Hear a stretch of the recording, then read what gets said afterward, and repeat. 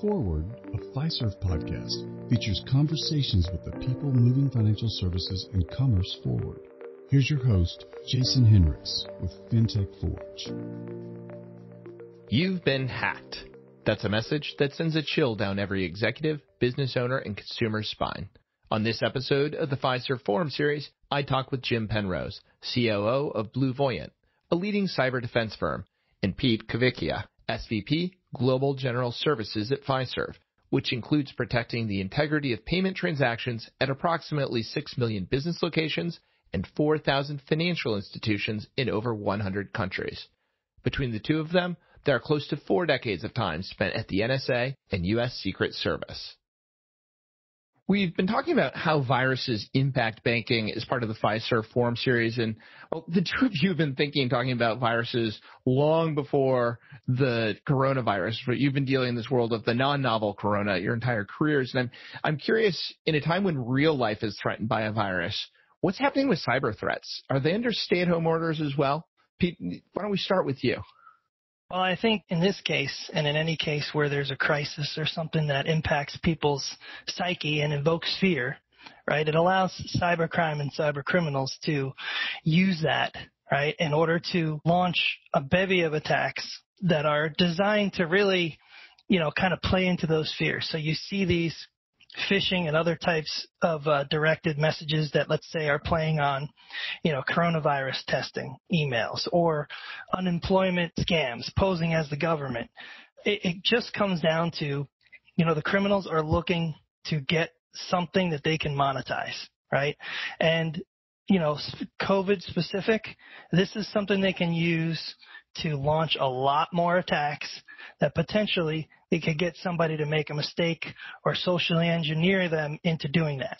And I think so. Have the tactics changed related to COVID? No. But COVID provided a ton more opportunity for them to craft many more attacks and potentially be more successful than they would have before. Jim, what are you saying?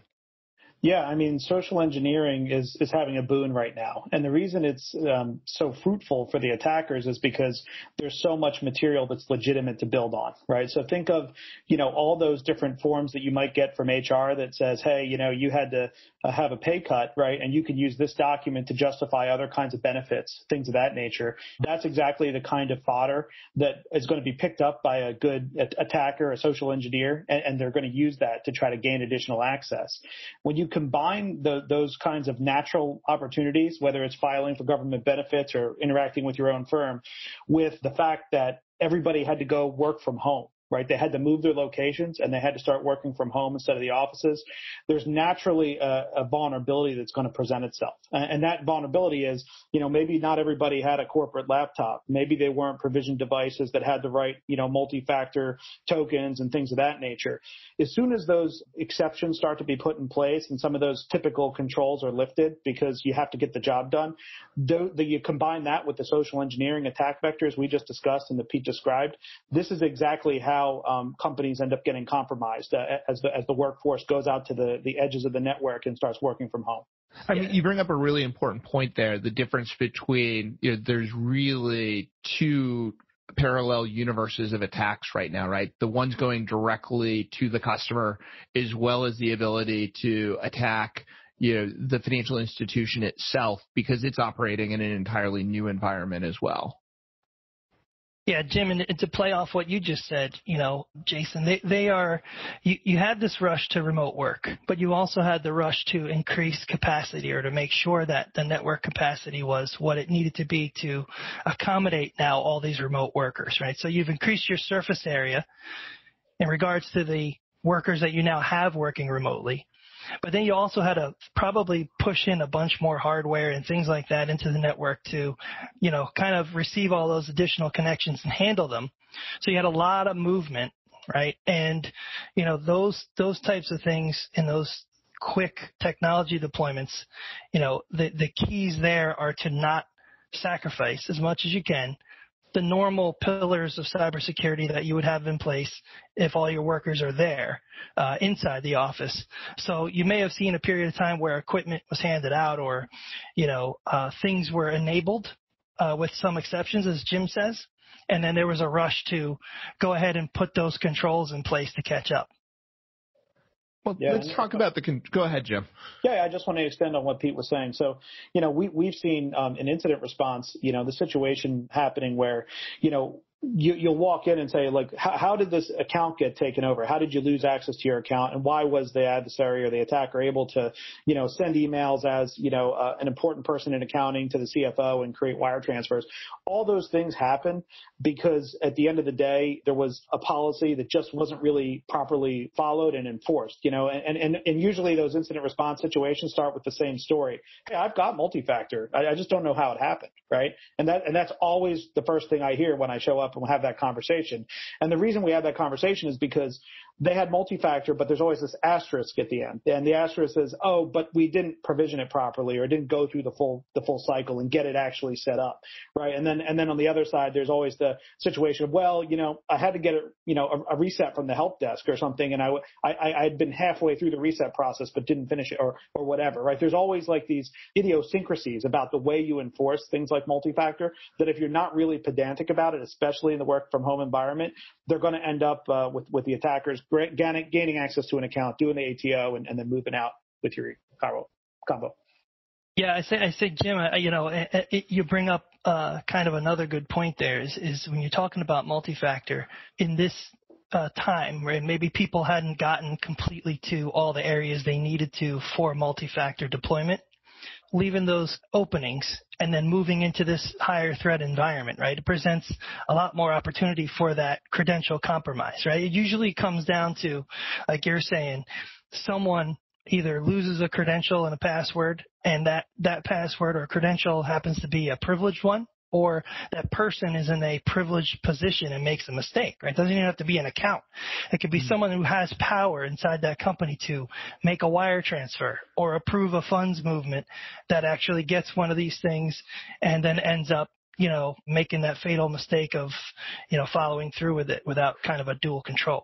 Well, and that's a really important asterisk that you bring up, which is the idea of there's always exceptions, and a lot of times those exceptions are people. And I remember learning this in my cyber training. The human is the weak link in a lot of these cases. Can you both expand upon that for when we think about the human factor as it plays out? How do we actually protect against that?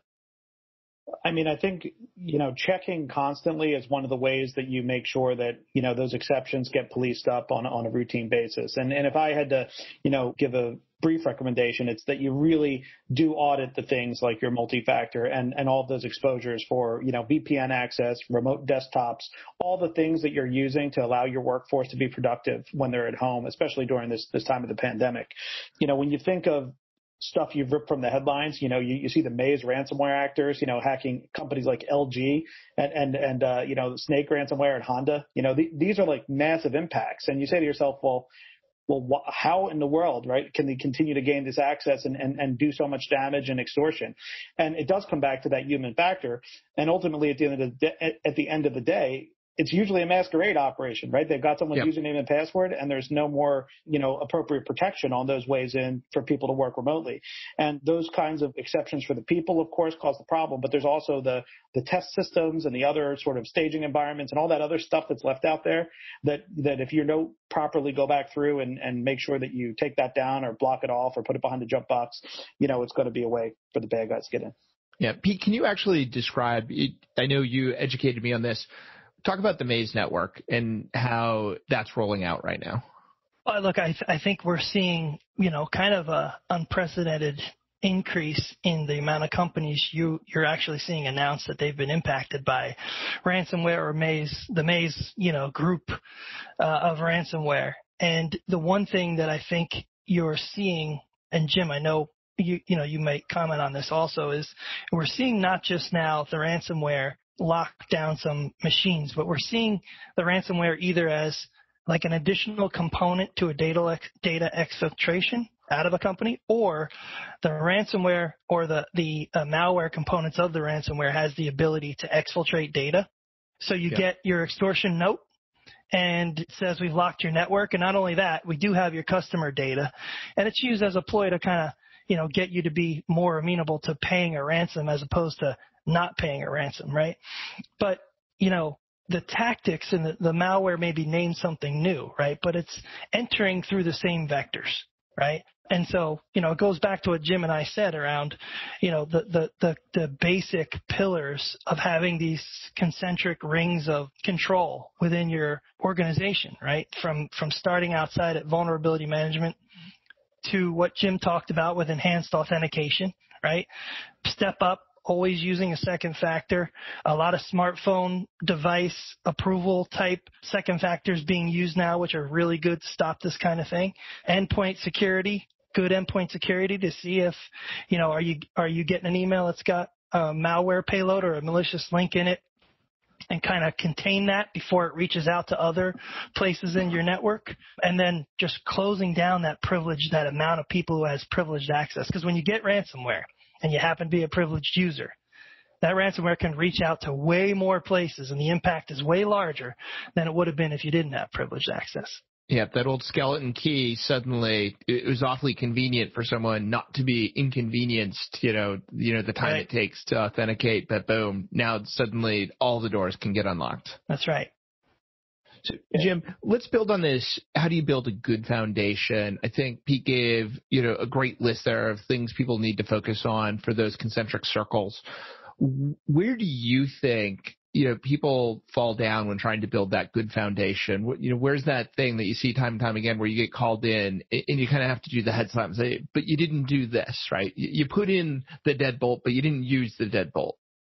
Yeah, well, I think we've foot stomped a few of the first party issues, protecting yourself, and I think Pete really outlined them really quite substantially. So I'm going to talk about third party risk, because I think the people that you trust and you're doing business with day to day, generally, you're going to have to give some kind of IT access to, whether it's VPN access or some other kind of shared resources.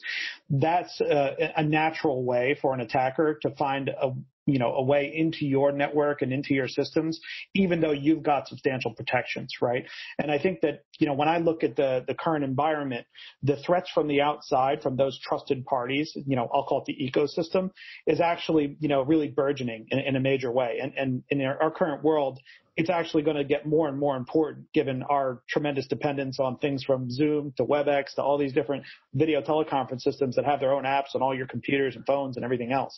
So there's a tremendous attack surface there for all the people you trust. And what I would say is you have to think about how you operationalize one of those programs, third-party risk management, and make it more than an activity where you send a questionnaire and somebody fills in the answers they know you want to hear, right? Because they're going to attest that I have all the right controls in place and I'm doing everything that Pete expects to do business with Pete, right? That's cool, right? But what you really need is, as a person who's a IT security professional, is you need information. You need to know that there's been a change and somebody had a misconfiguration at a trusted partner and they may be letting the bad guy in right now.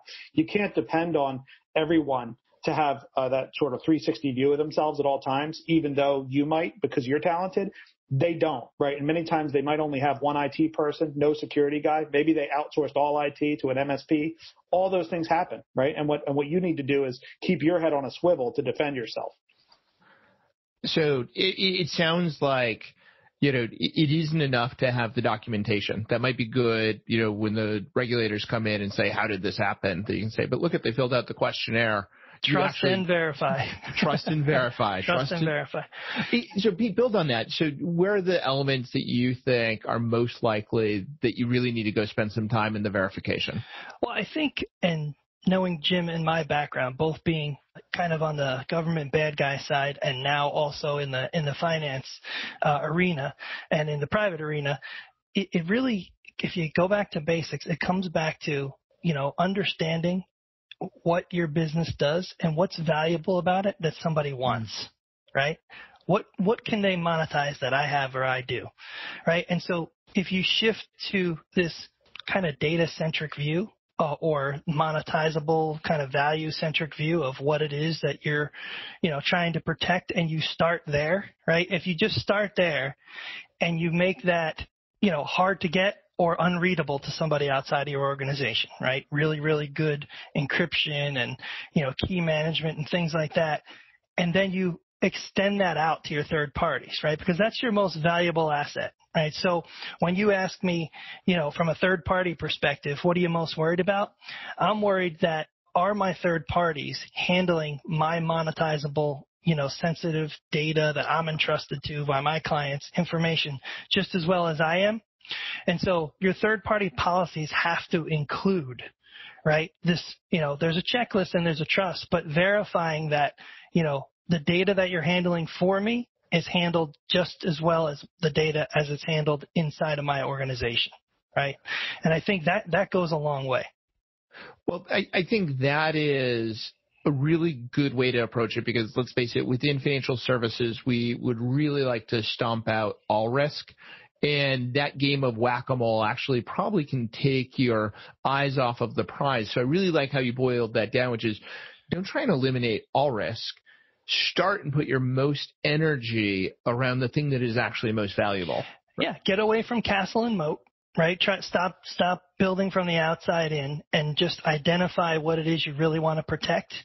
Put a lot of focus on that. Build your rings of defense out from that place. Your tripwires, your network defense, your perimeter defense, your surveillance and monitoring, all of that stuff around those things, and you'll have, at least as a start, a very decent program. Yeah, Pete, I think there's one thing I want to highlight and maybe even be a little contrarian on, and that's this concept of the tier one, vendors or the people you really need to concentrate on. I think there's this, paradigm out there that they have, like the Microsoft, AWS, the big, Azure cloud provider. This is where you should focus your efforts when it comes to third-party risk management. And I say no. They have massive security budgets, right? They're going to be better at that than most of us are day to day. Where the risk really lies is in the long tail, right? If you think of all those other vendors and contractors, right, you need to get beyond tier one. And right now people are saying, look, my risk team, I've got five people in it, right? And I'd have to make my risk team 15 or 20 people to do that. I got news to you. You have to figure out how to scale that. And if you can't do it internally, you got to find help. But you just can't say, too many, and I don't want to have the data because if I have the data, I'll be held accountable. Now you're going into the realm of kind of, I call this the excuse matrix, right? Well, I had the data, I didn't act on it, and all this other stuff. You want to get out of the excuse matrix. You want to concentrate on how you tangibly reduce risk and you do the right operational thing. Yeah, and let's face it, those providers, because I agree with what you're saying, their business is to build those cloud environments and to give you the tools to secure them properly.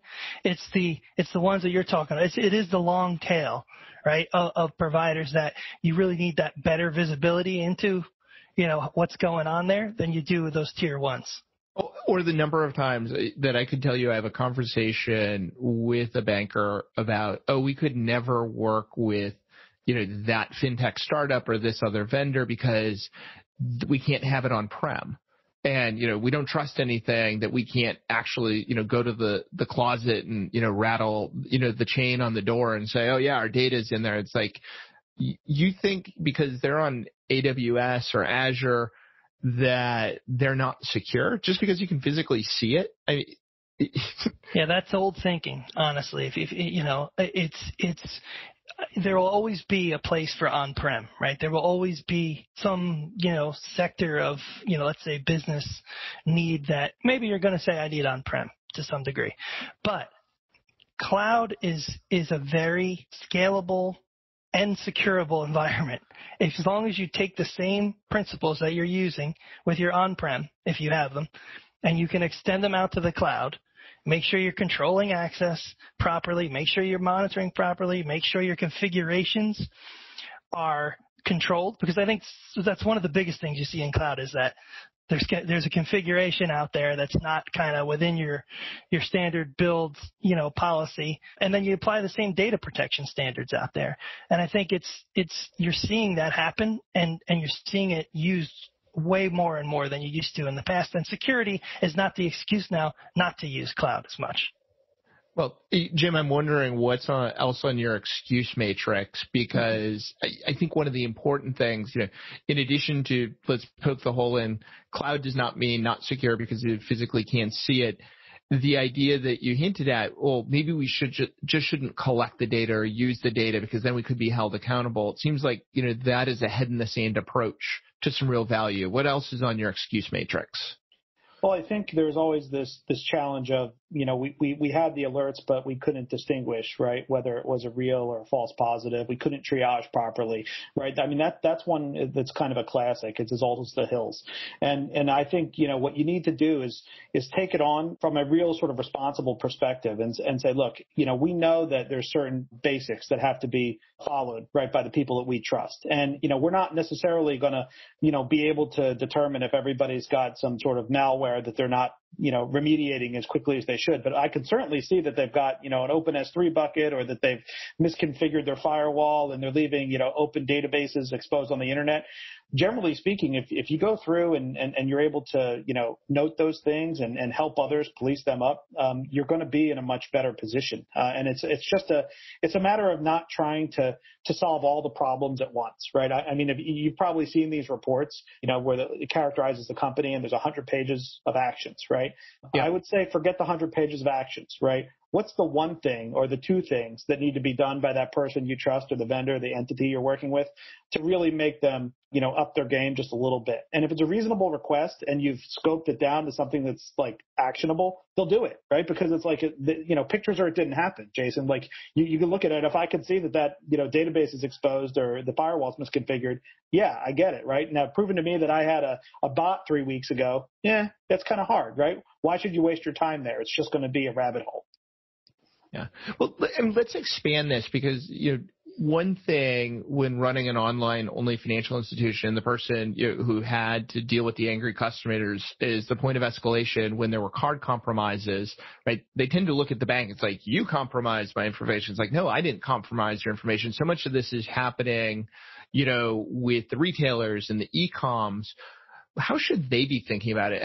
Have the threats changed in the e-com world? Because that's where the money literally is changing hands.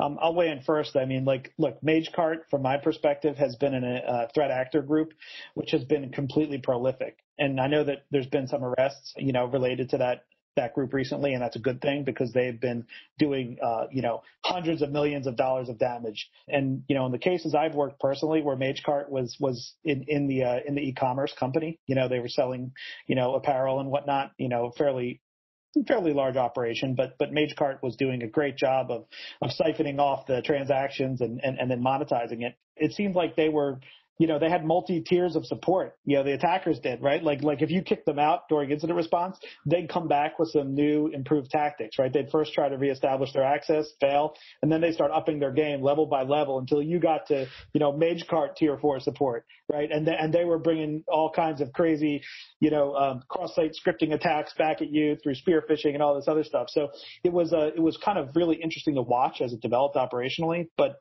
the reality was that, those smaller retailers out there that were running, Magento and these other software packages, that's the domain, right, of attackers like MageCart, right? They literally make a living out of injecting into people's databases and stealing those transactions. And even if you think you've got secure, modules and stuff deployed, they shim in underneath.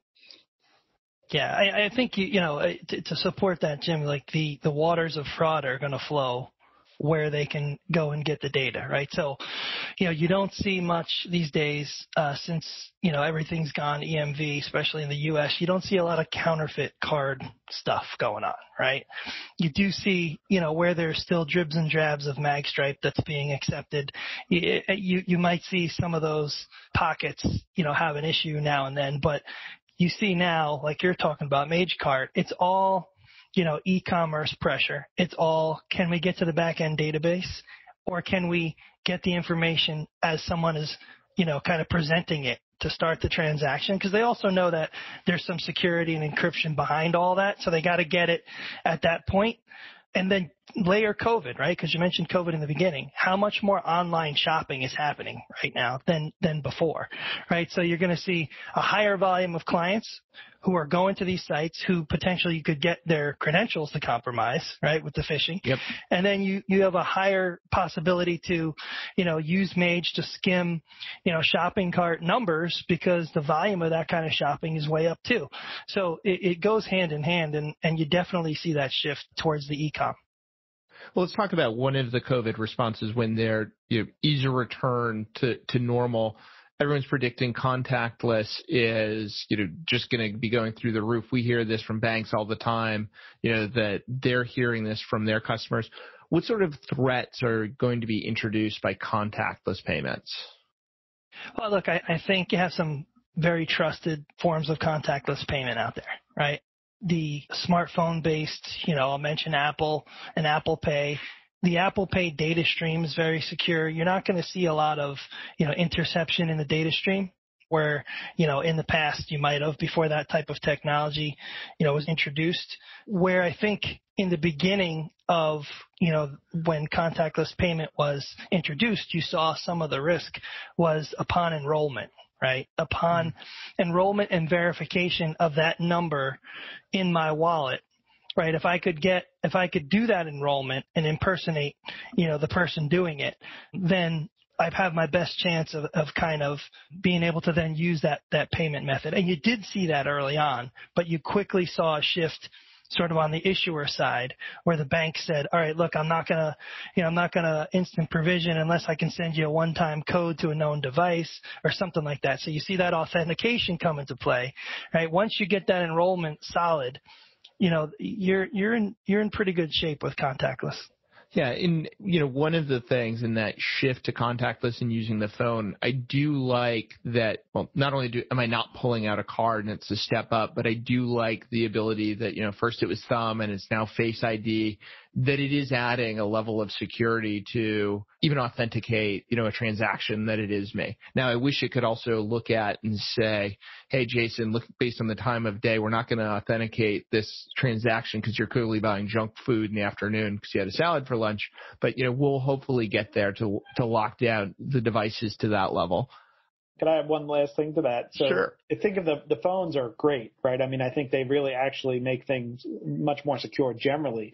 But what I would say as a cautionary note is, as a user, right, if you see something pop up and it's saying you need to put your username and password in on your phone, probably shouldn't be happening very much, right? Like I would proceed with great caution, right? Because finding a way to social engineer users and have them look like it's an Apple, username and password window to enter your information is a great social engineering tactic. And a lot of people just let their guard down when they're on their device, especially they're walking around, it's not at work, blah, blah, blah. So it's another way for bad guys to take you in that comfortable place where they think you're secure, generally speaking, like on an Apple device, that's pretty secure generally, but you can still drop your guard and end up giving away some credentials. So that's one cautionary note I wanted to leave on the. And Jason, I'll tell you, there's actually something that's been very effective in helping reduce a lot like fraud in the e-com space and in any space is really the consumer involvement in the stream, right? Texting people to say, was this you 2 seconds ago who tried this transaction? People like that. It works really well. It not only could stop, a whole line of other fraud very, very quickly, but it limits the exposure and it makes the clients feel like somebody's watching. They didn't think this was me, and I had a chance to say it was or it wasn't. And I think we're seeing that both very highly accepted by clients and also very effective. Yeah, it is the equivalent, again, drawing the parallels between the two types of virus. It is the contact tracing. Right, which is very quickly being able to cut it off before it spreads. Don't wait until the end of the month when you get your credit card statement to discover a whole lot of bad things have been going on. What do you both see on the horizon that excites you around ways that we can better combat fraud? Because one thing I have learned over the years, both as an entrepreneur and investor, is these bad guys do a phenomenal job of always innovating. Back to that, Jim, your story about like the level of escalation. And it's like, wow, this is both beautiful and just scary at how good they are. Where do you see either new dangers coming or new benefits, coming when it comes to fighting fraud?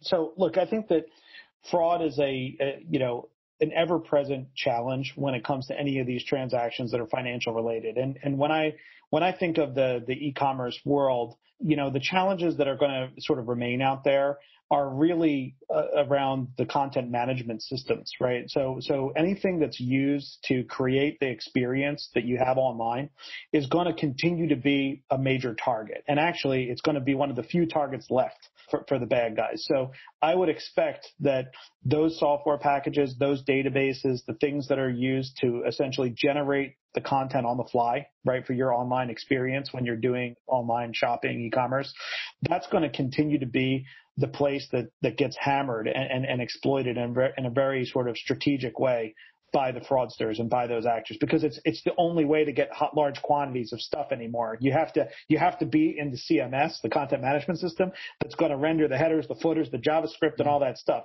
If you can't be there, all the other controls that Pete and I have talked about at length are going to get you. It's just going to happen because there's other stopgap measures, and you have to have a way to get into the browser of the person who's at the site to separate them from their PII, and then at least have a bite at the apple later to try to fraudulently make a transaction. Yeah, and I think Jim, also on the positive side, right? I think you're seeing better use of data, right, to determine, if behavior of, your cardholder is, or your consumer is them, right? You're seeing the better use of a lot of different data elements, the safe handling of that data, right? And I think as technology allows for the easier safe use of that data, right? The easy tokenization type things, the encryption on the fly, the ability to then encrypt data but still use it to kind of understand in an anonymized way behavior, right? Really is going to help, kind of continue to have that flexible capability as these payment acceptance types and contactless and all this stuff continues to expand. You do see a lot of things also expanding, right? And the AI and all of that data use. And, I think that's going to be one of the keys in, allowing the consumer freedom and flexibility not to get declined when it is them, and learning more about, when it probably isn't, and when you do need to make that decision to decline something or reject a transaction. So I think that's a positive, because I am seeing a lot more focus on the safe and protected use of a lot of that data, for the purposes of preventing fraud. Well, it is amazing the leaps and bounds they've made, and I think it goes to engaging the consumer in this is important when it feels like it's of benefit, not the inconvenience. And I won't name, the processor that would call repeatedly, but, couldn't figure out that Illinois and Wisconsin actually share a border, and show this anomalous behavior of me filling up with gas in Wisconsin, right? On the way to Wisconsin Dells, is actually pretty expected. Those states are right next to each other. That has definitely gone down. I think that's got to be one of the keys still, is the level of interruption we'll tolerate to comply has to keep going down. And it's not often talked about, but what is the user experience around this? I think that's a lot of what you both have described. This is no longer either is the impacted party or the person working within the institution, whether it's an FI or a merchant, is that's improved. It's easier to stay compliant. Now, last question for each of you. What is a misnomer or a piece of mythology in the industry broadly that you think is important to dispel? I'll weigh in first, and I'll take you a walk down memory lane and talk about the NotPetya incident that happened back in 2017. And there's this resignation you'll feel from a lot of people who are security leaders, and they say, if the Russians want to get you, the Chinese want to get you, they're going to come hack you. They've got all those resources, buildings full of people whose job that is. And I often want to, challenge that assumption. And the reason I want to challenge the assumption is because many times when you go back and you look at the analysis of the situation, it wasn't like a 0-day exploit or something amazing that was hidden under wraps that was the reason that the attack happened. You go back to NotPetya, there were known vulnerabilities in the accounting software update server, right, that was serving that package of software. You could Google for it and run the Metasploit module that would have given you remote access to the server, right? So the skill set required wasn't being a Russian state-sponsored hacker. It was being an above-average Googler, right? So I want to just, make sure that people understand that and appreciate it, because that's exactly where you can make a difference, right? If you had known that you were depending on that software package and it was something that in that long tail of risk you should have been like focusing in on, you could have decided, look, I don't need to resign myself to this. You know what? I could just stop. I could turn off all the auto updates for the software until we replace it with another package, right? You could have made that decision. People think they can't, and they don't think they can get in the way of that kind of situation because there was a state-sponsored hacker behind the attack, and they were going to be bold and crash a lot of systems. Crashing a lot of systems and being bold didn't mean it was super special cyber operations. It just meant that they were willing to do that and break a lot of things, right? And I want to make sure that there's a clear distinction there because that's what happened in the real world. But I think a lot of people miss the simplicity of it. You shattered my image of this network of computers with the super geniuses, with the electronic music, going on. And for some reason they always stand up, while they're writing code, with the super cooled computers to hack in. No, it's just a known vulnerability with someone who can Google. Yep. Pete, how about you? Yeah, spinning records with one hand and typing with the other to hack, right? No, I think, and Jim, I mean, it was what you said was great, but I think also you might agree that, you hear a lot of things about, how much more sophisticated things are getting, how many more, new vulnerabilities or ways to get in are being found, right? But it really comes back to maybe some of the tools are new, maybe some of the techniques make it easier or lower the barrier of entry for an attacker to try to get in to your network, but it always comes back to the same types of vulnerabilities that get exploited, right? You're still seeing people, find unpatched boxes, right? And these vulnerabilities are not new sometimes. They're old vulnerabilities. You're still seeing people spending a lot of effort to compromise credentials, right? And use those credentials to get in. So the misnomer to me is just that so many things are changing in relation to pure sophistication. And yes, there is some more sophistication, but it really is the same new tools, maybe new techniques, lower barrier to entry, more people doing it to get into the same, 5 vectors over and over again, Phishing is as old as email, right? Like there were the first 10 email accounts, and then the next email that went out probably was a phishing scam.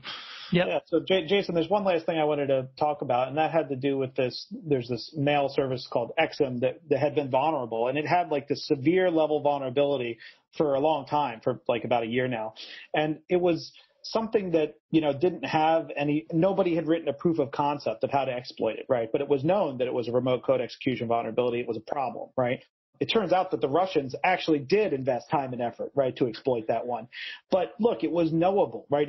The thing I want to leave you with is even though they implemented it and used it operationally, it was a knowable thing. You knew that there was a vulnerability and you could have patched it. And when I was, talking to different, manufacturers and others who had this vulnerability, they would say, yeah, I mean, I know it's there, but should I really waste the time? There's not even an implemented exploit against it, right? And I said, look, I understand the nuance of what you're saying, but I'm telling you that's exactly the kind of assumption that the bad guys want. So if you do want to protect yourself from state-sponsored hackers, don't make those kinds of assumptions, right? If you got a level 9 or 10 CVE vulnerability on your network, you got to patch that. Yep. And Jim, these even state-sponsored actors, they're not going to use their most sophisticated vulnerabilities and tools if they don't have to, right? If you've left the opening easier, they're going to use the easy opening. They're not going to expose those kind of, super-duper tools that they have. 100%. Well, this has been phenomenally educational and a lot of great takeaways. And so thank you both for investing the time today to share your knowledge around cyber. For those who are educated in the space, I think this has been phenomenal. And for those who, work in the space and are impacted by it, it's been very educational. Thanks, Jim. Pleasure to be with you guys. Thanks, Jason. Bye, Pete. Thank you for joining us. Look for future episodes of Forward at fiserv.com/forward and soon on major podcasting platforms.